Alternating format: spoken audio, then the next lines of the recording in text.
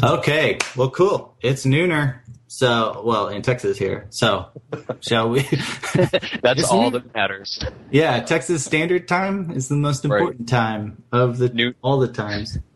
Noon prime, I think they call it. Awesome. All right, here we go. Shop Show.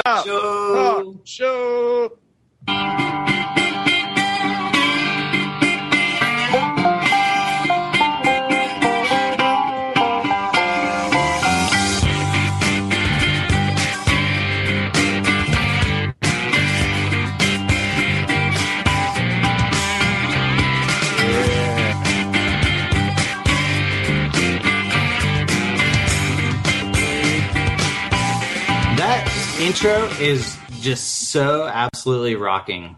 It's super rocktown. I cut it out a little early because we got so much to talk about. Welcome to episode 9 of Shop Talk Show, a podcast where we talk shop about web design and development and all the stuff you're probably doing right now. I'm Dave Rupert, and with me, as usual, is Chris Coyer. Chris? Hi, the peeps. And we have a very special guest, Ethan Marcotte, the author, purveyor, chauffeur into a new age of web design. Yes, the guide on our mothership of fluid gridding. Ethan, thank you so much for coming on the show. Wow, it's a damned honor here for that I am. So thanks for having me, guys. Yeah, so we get a lot of questions about responsive web design stuff, and I had a little we have little markdown files in there where we prepare for the show, and I was like, I'm just going to make one called ethan.markdown, and I'm just going to put all the responsive ones in there. So I'm trying to test you here, but I thought, while we have the man here, let's talk responsive design. I hope that's okay with you. Yeah. I'm kind of into it, so let's do it. Yes. Okay, Nice. That's what we're gonna get in a minute. We have a few. I wonder if Dave has anything to start. Oh yeah, well, I my wife and we've been watching Star Trek: The Next Generation. Oh yeah. And we've been watching this. We really enjoy it. But did you know the crew of the Enterprise is often confounded by HTML all throughout the series? Is that a fact? Yeah, it's Really, Dave? Yeah, there's one element in particular that tends to confound them. Do you guys know what it is? It's Q, the Q element. 4-year-old me is crying. Hey, ba-doom. Oh wait, I failed on the rim shot. Oh, better than ever. Yeah. Oh man, so that joke it's a kind of I doubled down on the nerd, and it takes a lot of Star Trek knowledge and HTML obscure element knowledge. So yeah.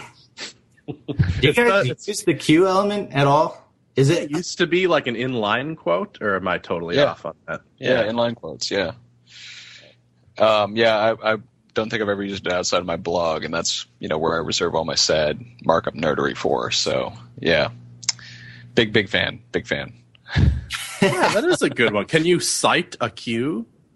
I bet you can. Right? Why not? You can cite a Q because sites are inline too. Okay, enough. Well, we have a couple of things that are pretty interesting that happened in news that we're going to scoot through before we get into Q&A really quick. One of them I in there because I thought it was interesting was this thing called StyleDoco, jacobrask.github.com/StyleDoco. I'll throw it in the chat room, but I'll also put it in the show notes, obviously.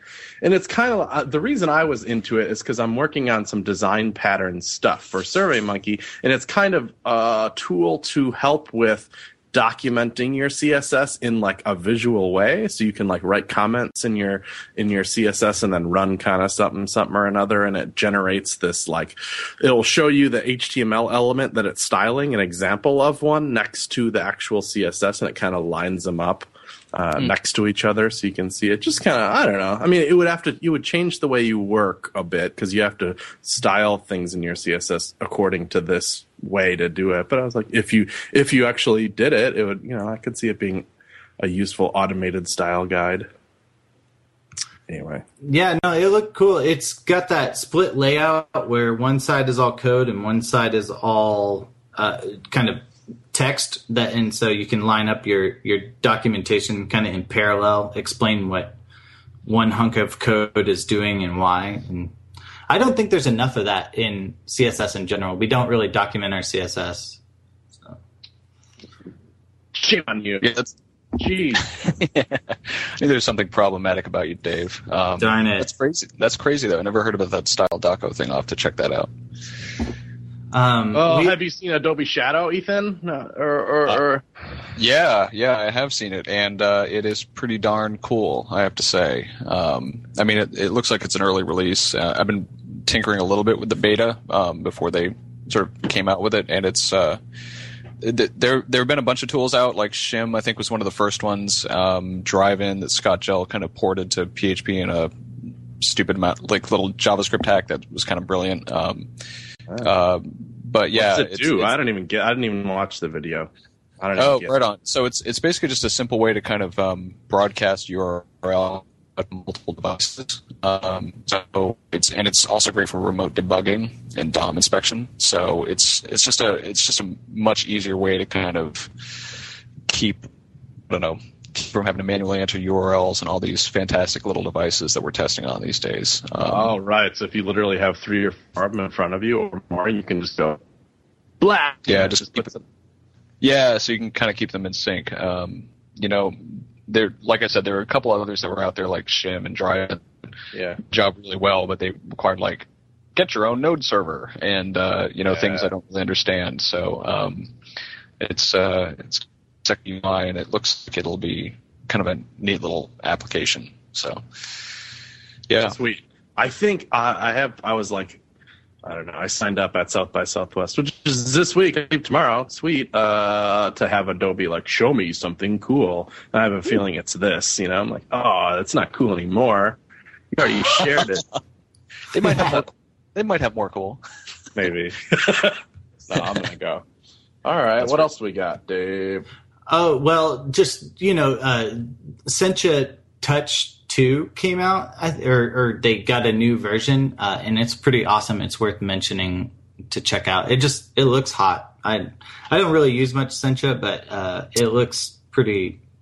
It's really pretty, I guess is what I want to say. So if you do a lot of Sencha development, you're probably on that tip already. But if you're looking for a mobile thing, then you can do that. So anyway, yeah. Another one is that the second part of last week's crossover episode with the Non-Bricking Space podcast is now up on the internet. So head on over to nonbreakingspace.tv, I believe it is, and tune in to our crossover episode. We talked a lot about preprocessors and Git.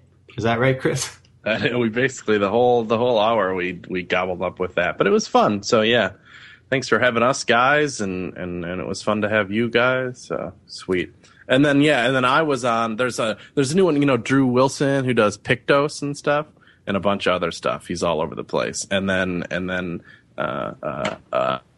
Jared and Kobiak, who's on 5x5. He does Founders Cast, and he does a couple other podcasts. A nice guy. Those 3 guys have this new blog and with some guys and podcast called The Industry. So it's theindustry.cc. And I was on their second podcast as well, which we talked about all different kinds of stuff. It's a really nice looking blog and website and stuff. Just a shout out to them. Go check it out. All right, we have a little bit of hot drama, and then we're going to get into the Q&A part of the show. Yeah, we just have a little bit. So a while back, there was a bit of a stink up on Twitter about the Responsive Summit. And we don't have to go into depth, but Ethan, did you want to comment on this? You can say no. I just feel my reportive duty. I have to bring up hot drama. Yeah. No, I'm more than happy to tell you guys I know very little about the drama or otherwise. So the Responsive Summit was something that was organized by Josh Brewer and a couple other people, just kind of on a really short-term impromptu basis. Josh was going to be in London and like out a quick email saying like, hey, let's chat about responsive design. You know, just a bunch of people that he knew, a bunch of friends, a bunch of folks in the industry in London. And I was totally like off email for 2 weeks when this was all happening. So I got back to, hey, we're going to have this thing. Hey, it's got a title. Hey, Twitter hates us. Hey, it was awesome. You know, we had this day long workshop discussion. It went like Mark Bolton, LHJ Stocks, a couple folks from Clear Left, some guys from the BBC who were working on that responsive news project, and you know, they just basically wrote up a bunch of really great things about how responsive designs kind of affected their workflow, you know, talking a little bit about how they've been kind of incorporated into practice. And yeah, so it's there was a kerfuffle on Twitter about people that sort of heard about this thing that had something in the title, and you know, people got a little, I guess, tweaked about you know, exclusivity and not being invited. And it was Josh and some of the other guys were saying like it was just kind of a fun title. You know, there wasn't really anything kind of meant by it. But you know, that's from the guy who basically got a bunch of emails about this after 3 weeks of absence. That's my best recollection of what happened. It sounded like it was just kind of a silly title for something that had really good intentions and was actually a pretty awesome event, but it wasn't like a velvet rope kind of situation. So sure. Yeah. Okay. That's cool. I didn't know anything about it either. That was my first foray into it. But there should be more. Don't you think there should be? Maybe there should be a whole conference about it someday. Yeah. Nice. Yeah. I wasn't even hinting at anything there. I don't know. Call me after. No, that was it was like just a meetup thing. But yeah, I think. Oh, right. You know, cool. All right, we're going to start the Q&A with what we like to call a little bit of a softball here in the journalism game. Here we go. My question for Shop Talk is, what is responsive design? I've been hearing a lot about it. I'm not very familiar with it. Okay, and that was from Angel Velasquez. So I'm gonna let's just define it so we can so the rest of the show has some framework to talk. Nice. I was hoping you guys could tell me actually, but yeah. I got this. Bring it on, Dave. No, go ahead, Ethan.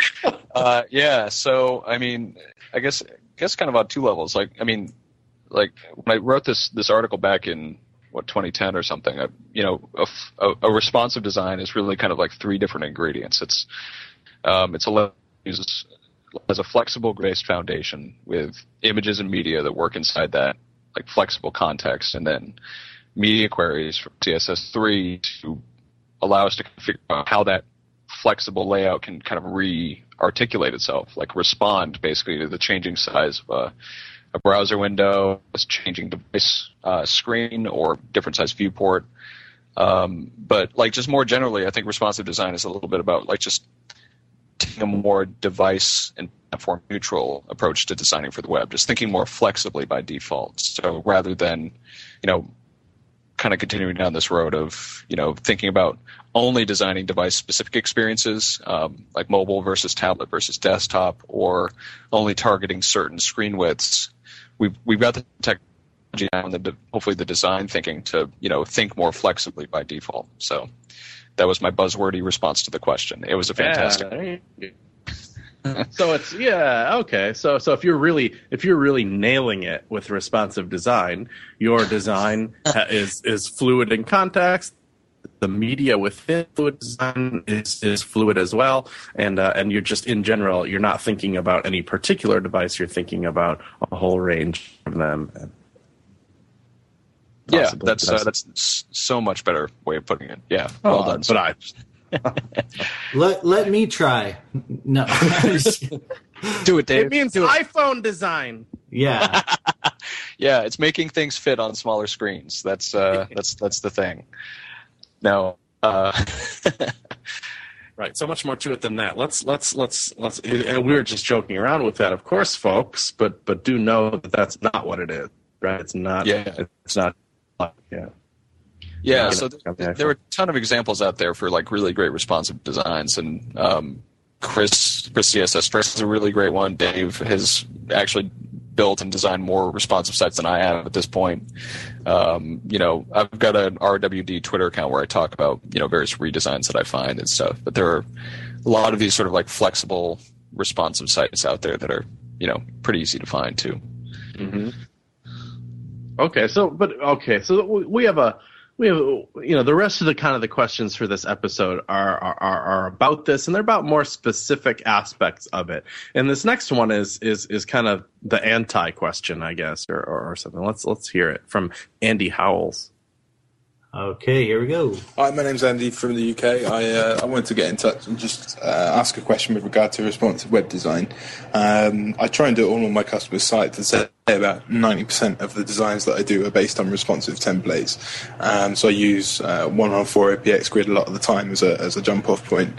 One query I had was when I shouldn't be doing responsive web design. For example, I know that there's some talk about certain product-heavy websites. So say it's like a retail shop or something like that, where there's hundreds and hundreds of images and hundreds of different products, that potentially it would be better to be looking at a mobile only website, so effectively redirecting to a mobile subdomain, for example. And I just didn't know if there were any tricks that would potentially be able to use to still have a responsive design, but also to take into account the fact that mobile browsers might have slower connections, and therefore you don't want to serve them too many images.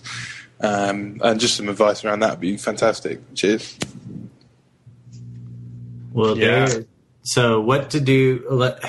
Yeah, this is kind of a very common question. Ethan, do you have any input there?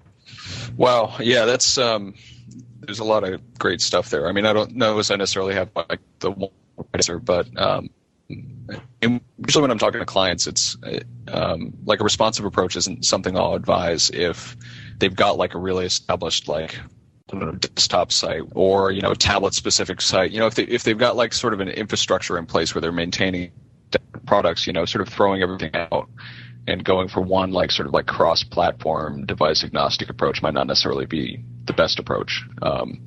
So maybe looking at starting small, so maybe having that sort of mobile specific site and then building it responsively with an eye toward thinking for the future, like designing across different platforms at some point when you can, I guess, tackle those bigger problems of what to do with some of those existing things. Because I don't think it's necessarily about like that you can't do a responsive retrofit on top of a desktop site. I mean, I think you can, but it's always going to be best if you've got that ability to sort of simplify things.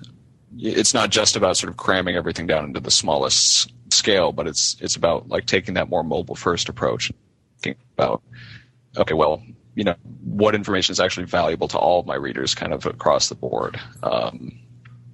So if you don't have that opportunity, and yeah, maybe a separate device specific site is the best way. And I don't know. What do you guys think? I'm interested. I think the generic concern is, well, it's an e-commerce site. There's 24 pictures of products on every page of the site. Right. That's just too much. That's too many resources. The weight of the page is too high. And so somebody might be saying, well, one responsive web design technique is maybe just, hide some of that stuff or smaller images. That may not. I don't know, maybe not a great solution because just display nunning stuff isn't a true solution. I'm interested that you were like, yeah, just make a mobile specific site. One of the things that attracts me to responsive web design is not having to like fork a code base. I kind of oh, totally.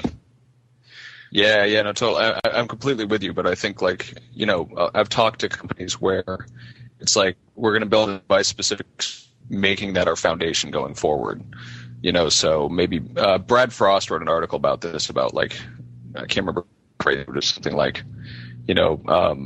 planting the seed of responsive design on the mobile site in the hopes that is the that eventually becomes the actual true responsive experience. So you might not necessarily have the budget to sort of say, okay, well, we have these 3 different products, these, like a tablet site, a mobile site, a desktop site, or whatever. Maybe we could start small, really invest in a responsive product that only our mobile customers are going to see for now, but ultimately, that'll be the platform going forward. Very nice. So yeah, I think it's really about like just picking whatever, like, I guess, transitional path kind of makes the most sense for the client. Because yeah, I mean, if you've got that e-commerce site with 24 products per page, and you're sort of locked into that, maybe a responsive approach isn't the best way, especially if, hiding isn't the best approach. Right. So, to answer, so for Andy out there, I hope you digested all that. That's pretty good answers, I think. Gosh, I had one ready to go. But there's not, the root of his question is, when shouldn't you do responsive design? And I'm not sure there's it's not something like, oh, I sell replacement parts for accordions. Oh no, that is not a good candidate for it. It's not, it's not the style of site. It's more like what your company is than it is what the, I don't know.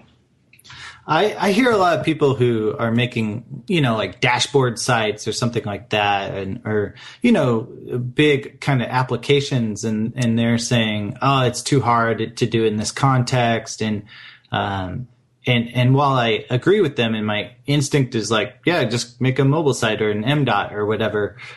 That's slang for mobile site, MDOT. But just make a mobile site.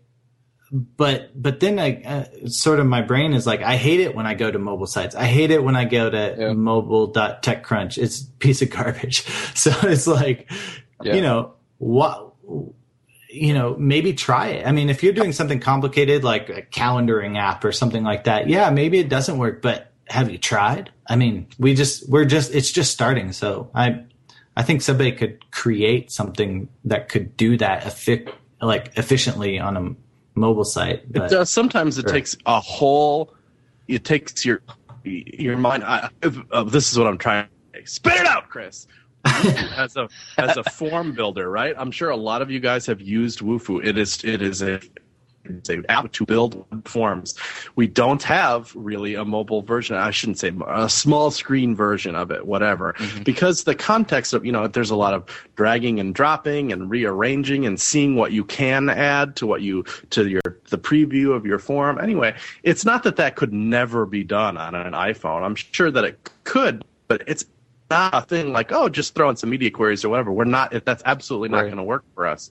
We need to kind of completely rethink how the thing is going to work on mobile, and that, that's where it has nothing to do with responsive web design failing or any crazy crap like that. It's just different. We're going to have to do something different than that. Yeah. It's not a media query solution.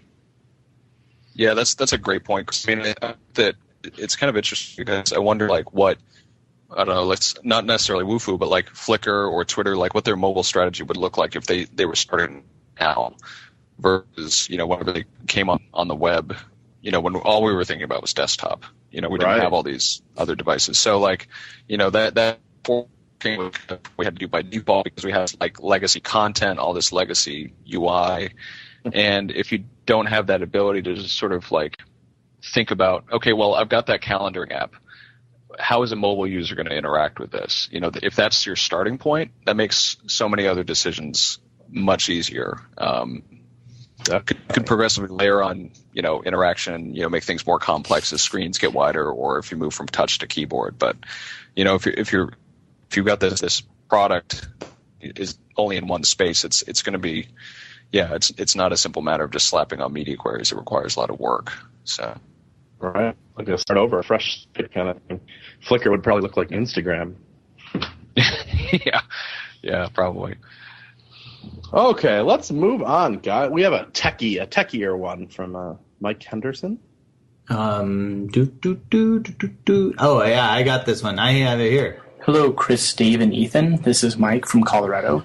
I've seen a lot of blog posts about responsive images, videos, and layouts. One of my favorite CSS tricks is image sprites. I've mostly used this with pixel-based layouts, though.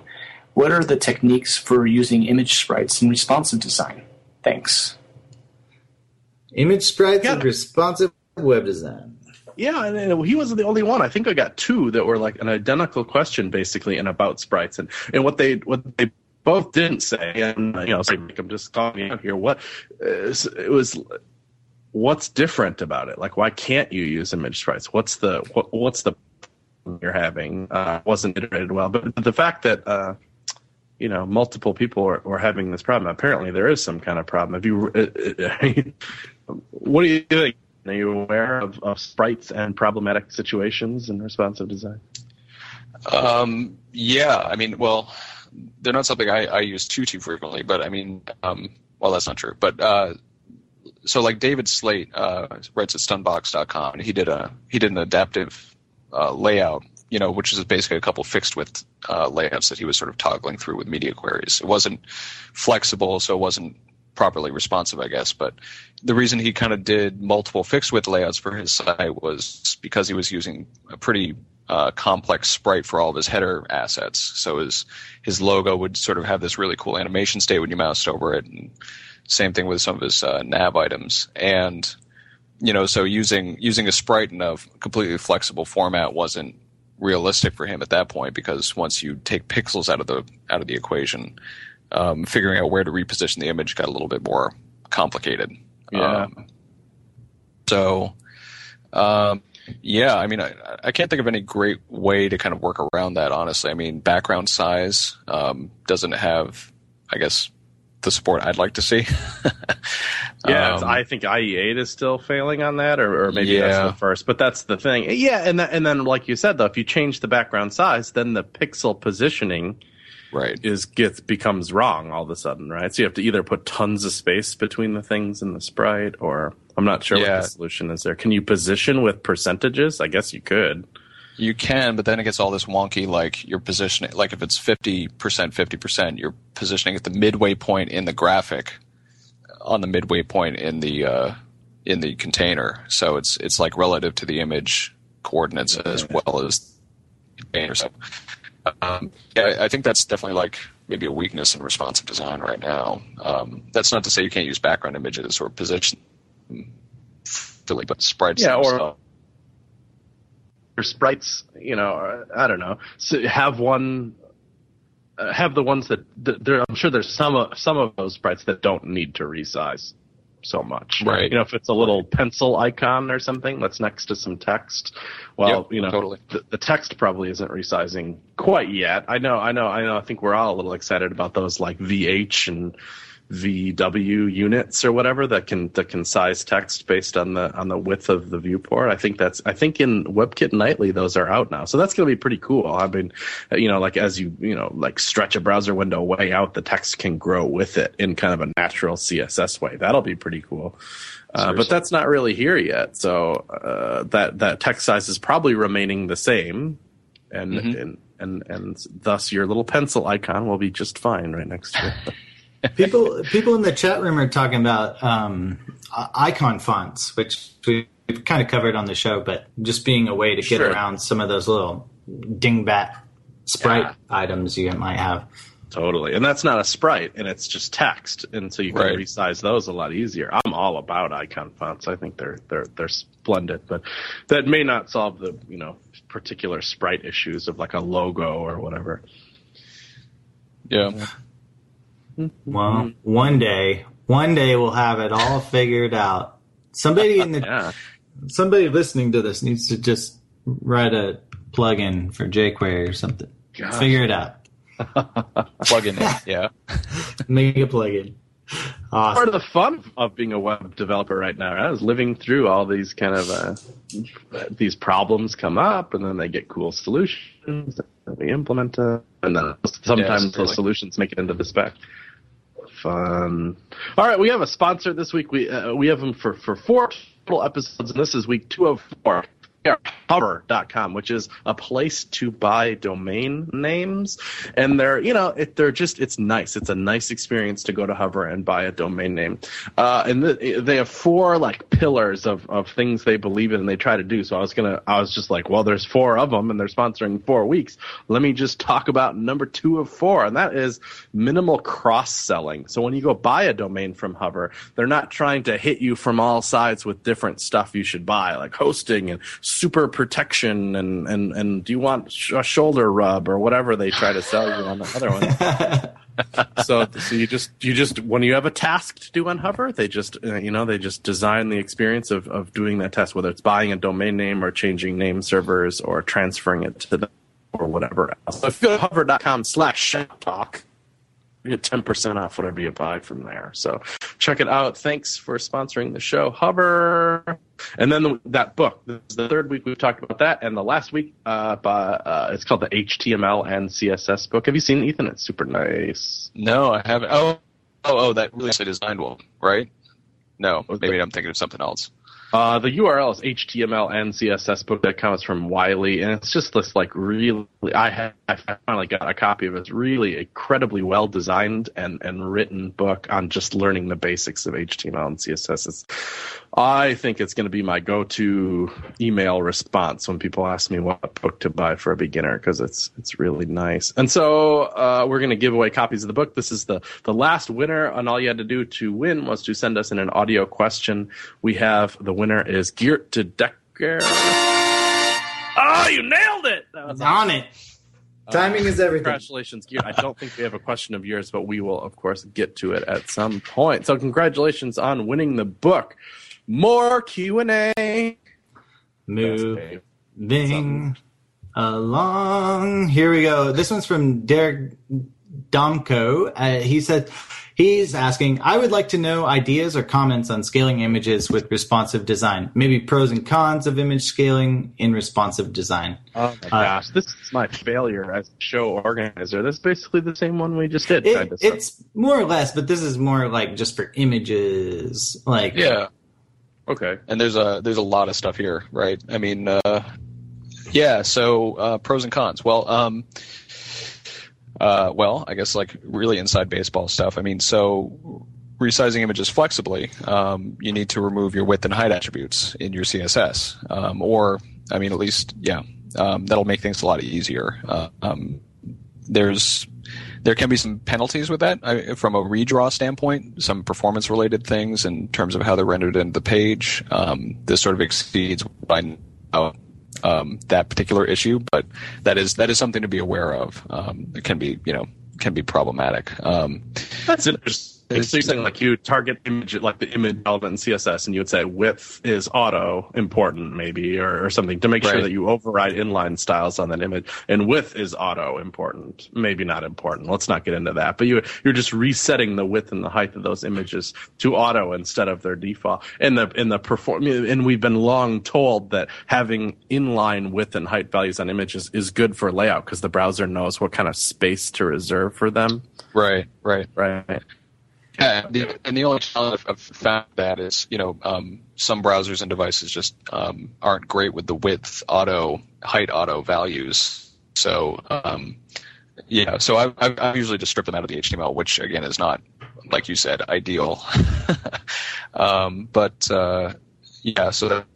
that can be problematic, I guess. Some of the guys from Opera have been, sort of mentioning that. I think sort of the larger question with responsive images is, that somebody mentioned, Andy mentioned in his question earlier about, the mobile screens have less bandwidth question, that's a really fuzzy correlation to make. We can't make a straight line between the width of the screen and the amount of bandwidth that it has available to it. Right. Sometimes. Yeah. Right. Yeah. But at the same time, we want to be, I guess, mindful of how large the images are that we're serving out to our readers and our visitors. So their response image delivery thing, and one of the first was came out of the Boston Globe project that I worked on last year, where if your screen's above a certain resolution threshold, you get progressively enhanced up to a wider image. If you're below that resolution threshold, or if you don't have JavaScript, you just get that small screen appropriate image. Which is sweet, right? And it's work. Well, it did until browsers decided to break it a little bit. Matt Marquez, who worked on the project, wrote this for a list apart a couple weeks ago, or end of January, where he was talking about this issue where I guess images or certain browsers changed. They introduced the notion of image prefetching, which screwed up the timing on the script executing.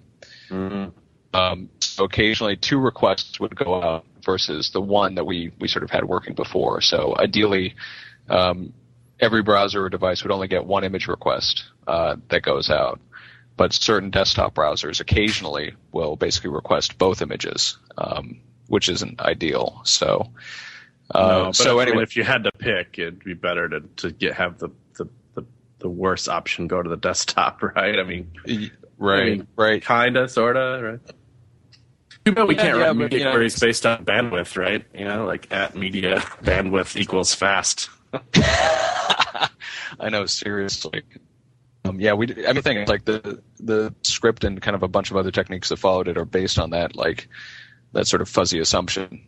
We don't have proper bandwidth detection. That's kind of our blind spot. Right. So, Matt has actually been working with. He's sort of chairing this community group over the W3C to kind of introduce a new spec for a picture element. To allow us to actually write media queries to serve up different image sources depending on, let's say, the width of the screen for now until we actually get the area or whatever. So kind of like working like you're the saying video. That's cool, but it's still based on that same fuzzy assumption, right? Yeah. At least it's something. Yeah, something, hopefully. So right now it's kind of up in the air, but that's I sort saw of something from some Apple dude put a proposal out on the old mailing list the other day, and I don't know if it was picture. I think it might have been something else. I might be wrong. There's people thinking about this, but beyond thinking about it, it's starting to get closer to like literally being spec'd. So it's going to happen, people. Yeah. Nice. Things are afoot. Big time. Yeah, and this is a big one. We don't want to, we want to search browser one image, not multiple. We don't want to use JavaScript to flip it all around. We want to, just serve the proper one to the proper place. That's all we're trying to do here. Come on, help us out, technology. We're not asking the world. Come on. I just need a robot to deliver this image to the right person. Yeah, in the right context. Why can't you, browser? Stupid. God. Let's do the next one about the ads. This third question in a row that's tangentially related to the last two. Okay, this is from Daniel Davidson. Let me make sure I have the right one. Here we go. Hi, Chris and Dave. Great podcast. My name's Daniel, and just got a quick question about responsive design. A lot of the sites I'm doing these days use responsive design. I think it's a really good technique. However, if the site needs adverts, I have to rule it out because at the moment you're not allowed following the terms from Google, you're not allowed to resize or hide adverts. And unless I use really messy browser sniffing, I just can't get around it. I just wonder if you've got any experience of this or any solution that maybe works a bit better. Thank you. Classic, right? Ads are tough. Ads are awesome, guys. I agree. Keep buying ads on my things that I make. Okay. Seriously. But yeah, they're tricky in a responsive framework. I mean, Dave, you said they're tough. You've been working on anything? Well, we just we worked on a Twitter site for their Super Bowl promotion with Chevy, and there were ads there, and we did some responsive, and then some were just images, and but yeah, when we were looking at the kind of original ad comps, we were very concerned with how small things were going to get once that like JPEG squeezed down. But you guys did a really good job with ads on the Boston Globe. That's one thing I noticed. Oh, thanks. Yeah, that was actually kind of fun to work on. I mean, I don't know. I spent a little too much time looking at ad server code than I would have liked maybe, but yeah. So they were kind of we were trying to kind of figure out how they would work in the layout, obviously, but like the big design requirement we got was to make sure that the ads would kind of stay as high promoted as possible within the layout, depending on where it was being viewed. So we came up with a solution. So like if you're on the home page, there's that square ad that might appear right underneath the lead story if you're on a very small screen. Once a second column appears, it gets promoted up to the top of that second column. And then when you're on like a wider screen and the 3 columns appear, it gets pushed up to the top right. So that was actually fairly easy to set up with some really simple markup and some media queries and a little light JavaScript so that we could kind of toggle the visibility of any particular ad block. And then every time there's a resize event, we could move the ad into the next visible spot. Nice. So that was cool. But from a standpoint, I mean, the ads are fixed width. We had to kind of wrap them in iframes because some of the JavaScript that was getting injected into the pages was, written in the administrator and would do things like blank out the page. So we kind of had buy-in from the Globe that at sort of like our major breakpoints, we'd kind of preserve the integrity of the ad. We wouldn't, clip it. We wouldn't, introduce any weirdness like resizing it. But at sort of the in-between points, everyone was sort of comfortable treating them as edge cases. So that made things a lot easier for us. But layout feels like the easy problem to solve for me because right now, I mean, ad networks are very much like a one-size-fits-all kind of delivery. So an ad tag gets into a page, it's going to drop that like a particular ad in regardless of whether or not the device actually has Flash or whether or not it can actually, I don't know, and work in a responsive layout. It's it just takes a little work. Yeah, totally. So I think we're talking about Daniel Davidson's question here. He was using Google, right, which is like some JavaScript you check on your page or whatever, and they're saying you don't have a very good one-to-one relationship with your advertiser and your website with Google. You'll probably never ever talk to them. And they say in the rules of Google that you can't forcibly resize. I mean, they paid for these pixels, they're going to get these pixels or whatever. If you do have a one-to-one relationship and it's not through Google, kind of like I do on my side, I sell pretty much directly.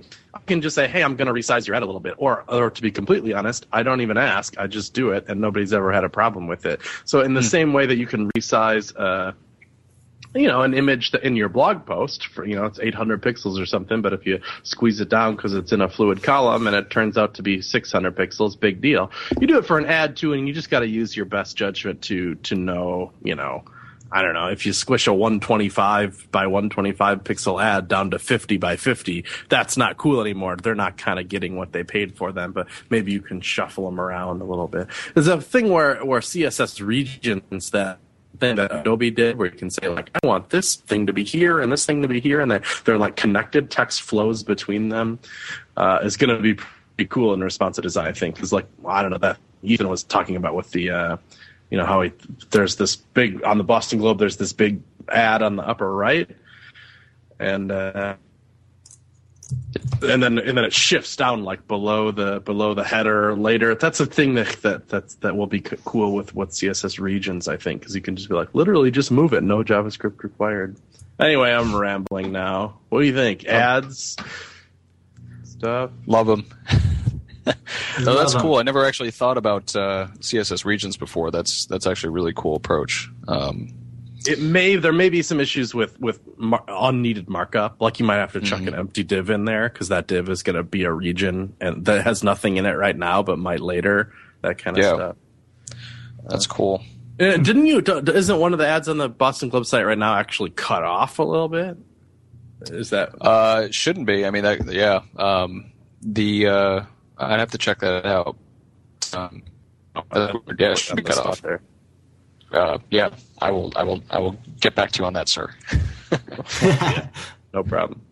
Oh, it's not. I was like, oh, that's interesting. Maybe you just ask advertisers to design a little bit too wide, knowing that mostly it's going to show this wide, but it might also crop the sides a little bit. But not the case. I'm just making stuff up, guys. Next question.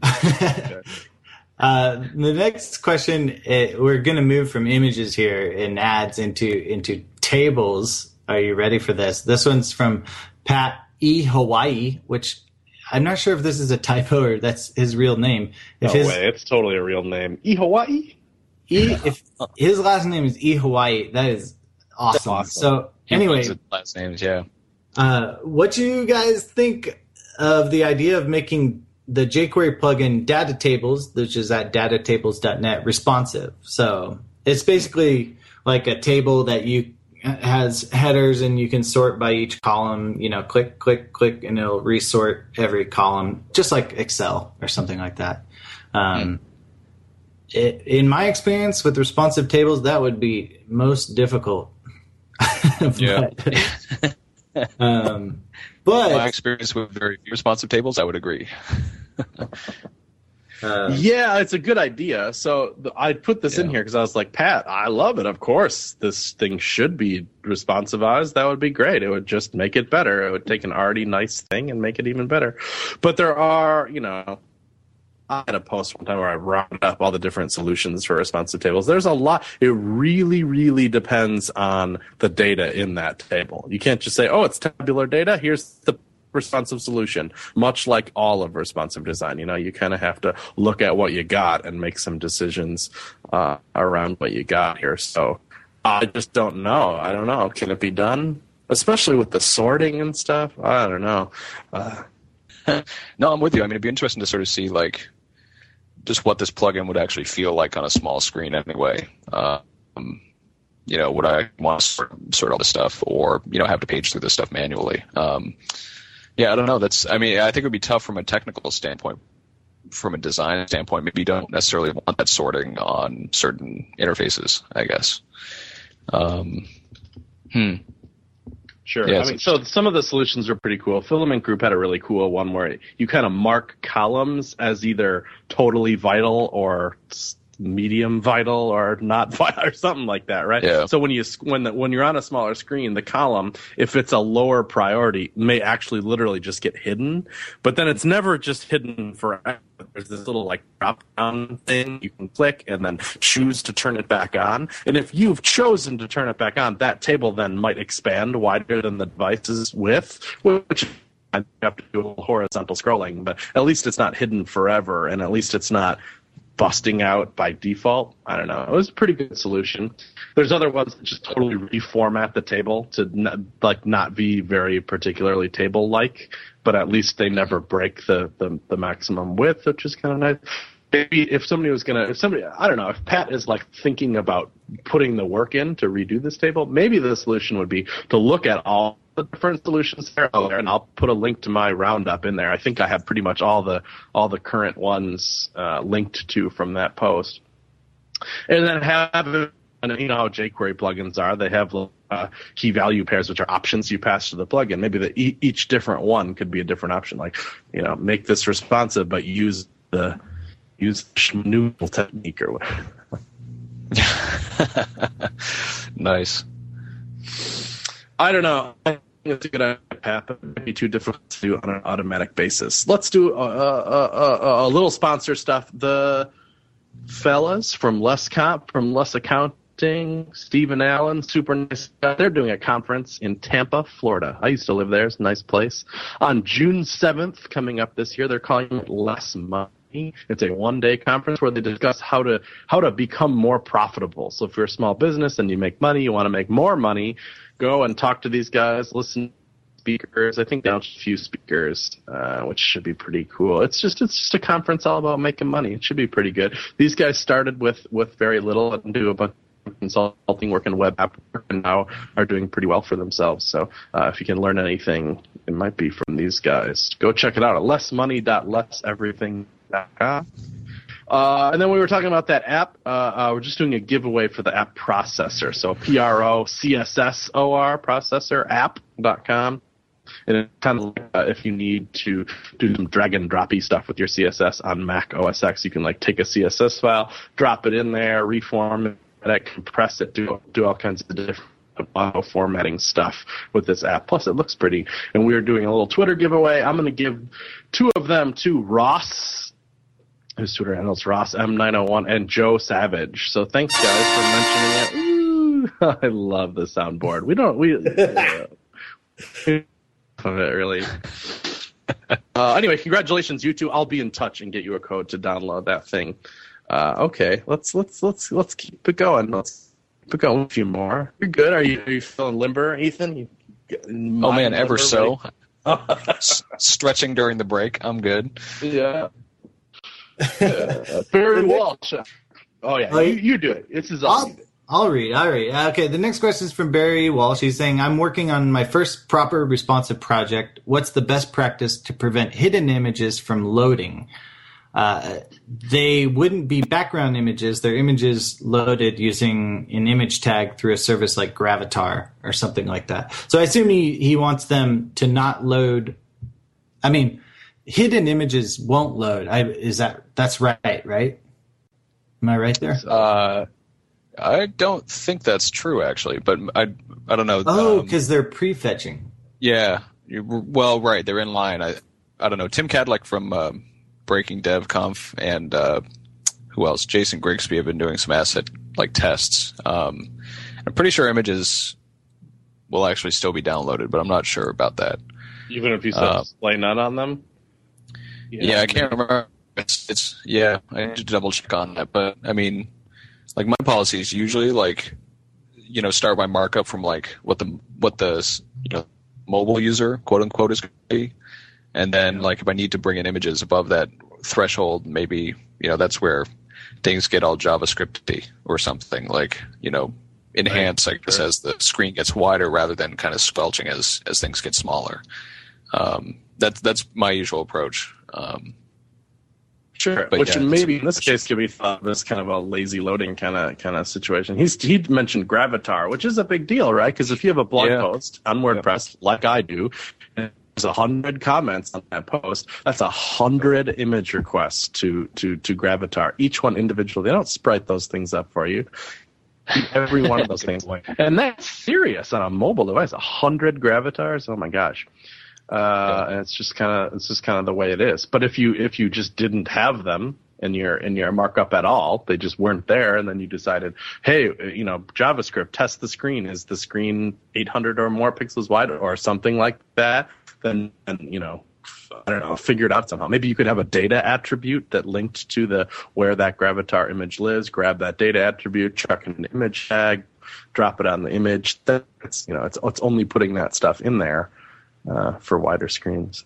I'm just stealing that from Ethan. That's pretty good. As always, you said it with pretty words. So that's that sounds good. Cool. Okay. Well, but this is a good time. I wonder if we should do some follow up on this stuff, because this is pretty interesting. I think people would want to know if if you display none something and it has a background image, the background isn't loaded, but if an image, I'm not even sure about that, but I'm pretty sure. But what about the image tag? Inline images, the image tag? If you display none that, I don't know the answer to that. We'll do follow up on that. Yeah, background images you should be good. If the element itself doesn't have, it's always best to kind of zero out the background image property. That's kind of the most bulletproof approach. But inline images I'm not sure about, but I'm pretty sure it's still downloaded. I need to double check. Yeah. So with this Gravatar thing, though, totally. One way you could do it would be to set inline styles that loads it as a background image. That'd be another way to go, kind of, sort of, because then you could display none them and not worry about the. Maybe just riffing here. Yeah. Where's that robot, Dave? Yeah. Robot, make it. Wesley Terry has to ask, I am having a small issue with responsive design and embedded tweets. So if you guys seen that, you can go on twitter.com and hit the little embed thing, and it gives you some JavaScript, and it gives you the tweet in a nice block quote. It's all semantic, plus it looks great. I don't know, they're pretty cool. That's what Wesley's talking about here. I keep trying to get a class added to the div, and it's giving me issues. I'm basically adding these to the sidebar of a project using initializer. And the iPad view, it is creeping over to the right. Min and max width from Twitter seem to be the problem. Here's a thing to show you the problem. I am just trying to do something that won't work. If so, Well, yes, dummy. Stop trying. I'm not going to say that to you, Wesley Terry. You're not a dummy. But I don't know. Unfortunately, the JS fiddle that you sent over didn't illustrate the problem to me perfectly. Have you guys seen these things? The embedded tweets? Yeah, it's the embedded tweets from Twitter. It, like, gives it like a Twitter feel, like, automatically.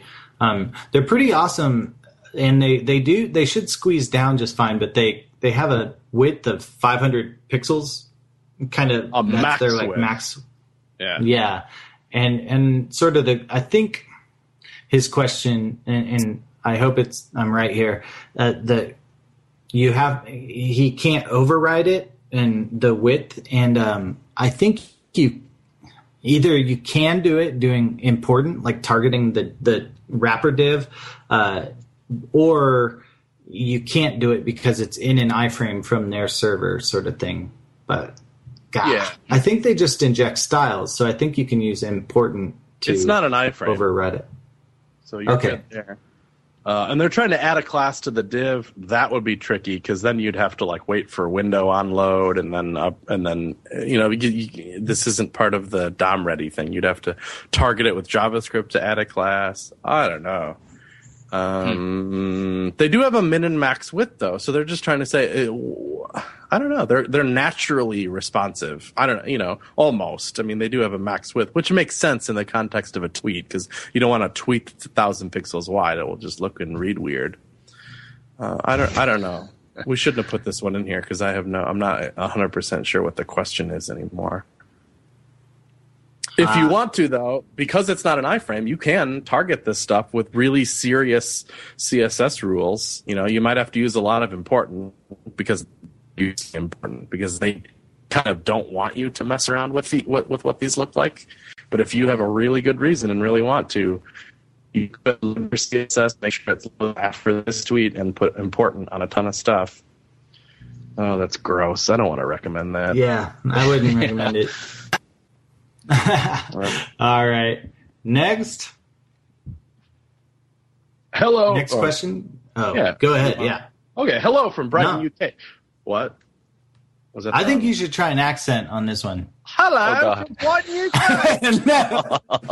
Just a quick question, guys. Do you have any thoughts on how to create a masonry style layout like Pinterest.com? I've been looking at the Woodmark plugin, but it doesn't work great on the iPhone, and I need a mobile-friendly, responsive layout. It would be great to hear your thoughts there. So I want to just follow up so people understand this question in full. When he says masonry-style layout, I'm pretty sure he's referring to, well, you can just go to Pinterest and see it, but David DeSandro has this cool called masonry, and it takes blocks that are of different heights, and it kind of like a brick wall kind of sticks them all together where they're going to fit the most appropriate way.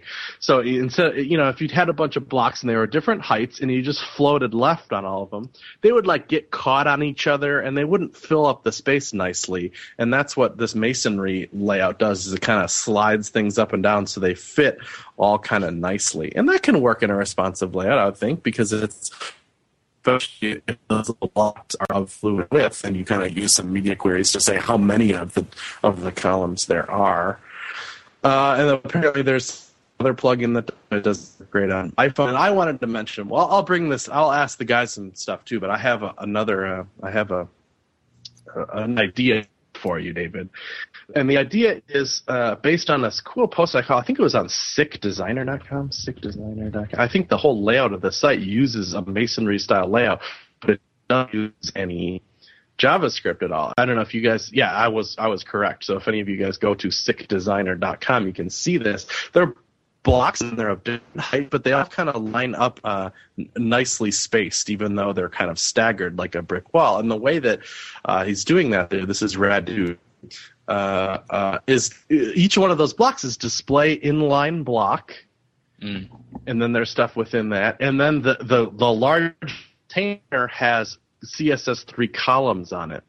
So it just, there's a block and it just has multiple text columns and it drops it in here. So no JavaScript required, kind of stuff. That will definitely work on the iPhone and it's worth checking out.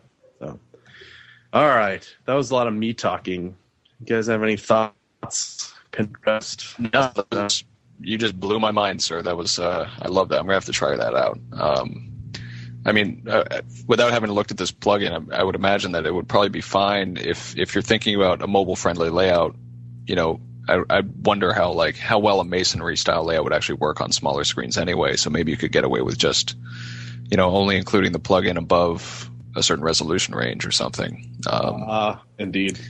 You know, so linear by default, but then above, I don't know, however wide your columns are times 2, let's say. Sure. You know, go to town with the masonry. Sure.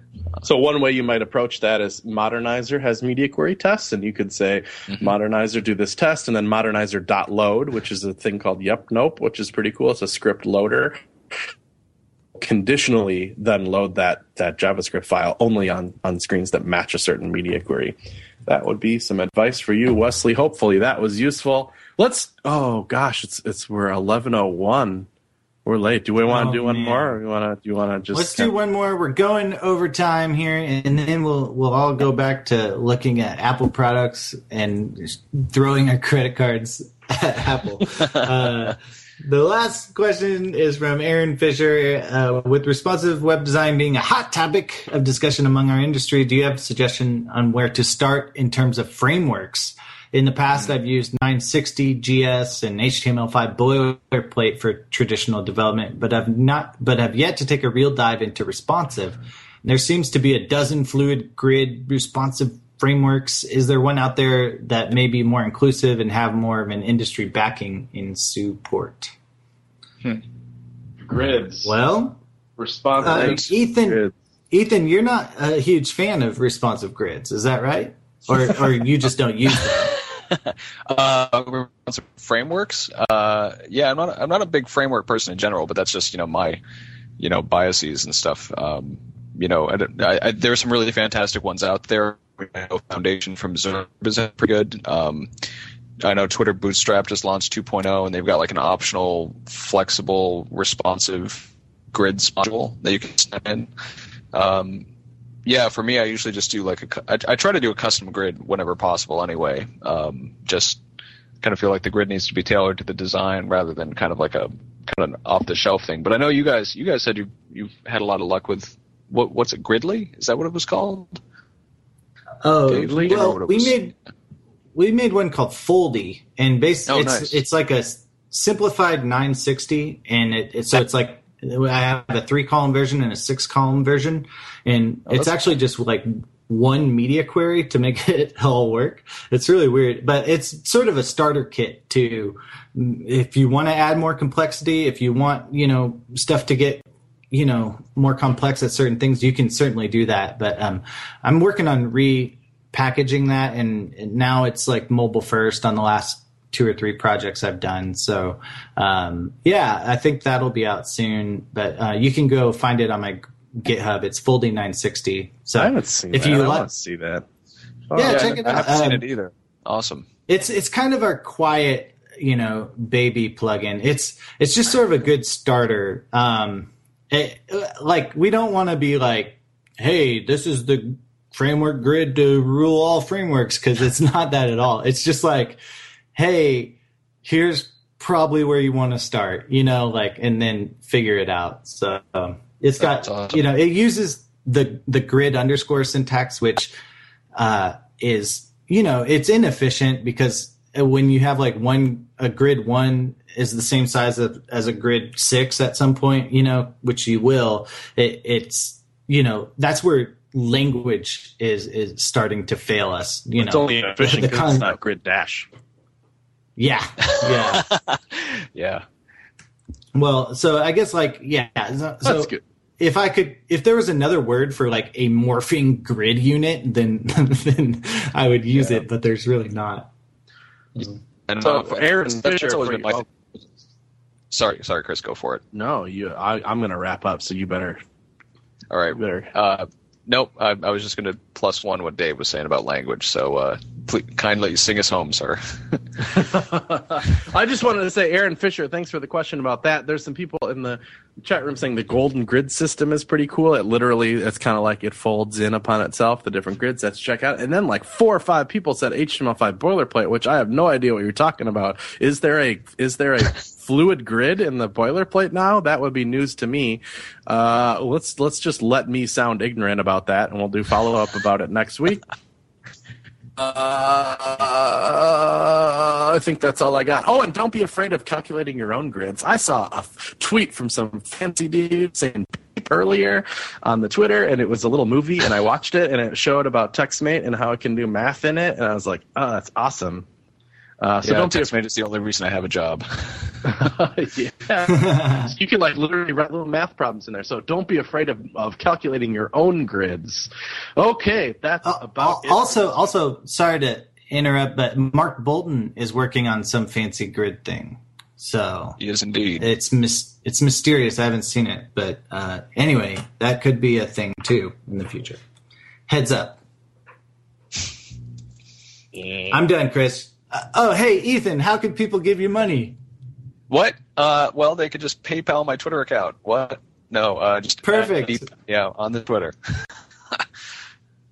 You also run at Web Design RWD. right. At RWD. At RWD. Yeah, and I'm EthanMarcotte.com. And I have a book at A Book Apart. There you go. Give him your monies. He's well worth it. Thanks for coming on the show so much, and thanks everyone for listening and downloading. Go ahead and rate this show in iTunes while you're listening, please. We'd love it. Chris, you want to take us out for real this time? Yeah, I'm sorry. I was way premature about that last time. ShopTalkShow.com.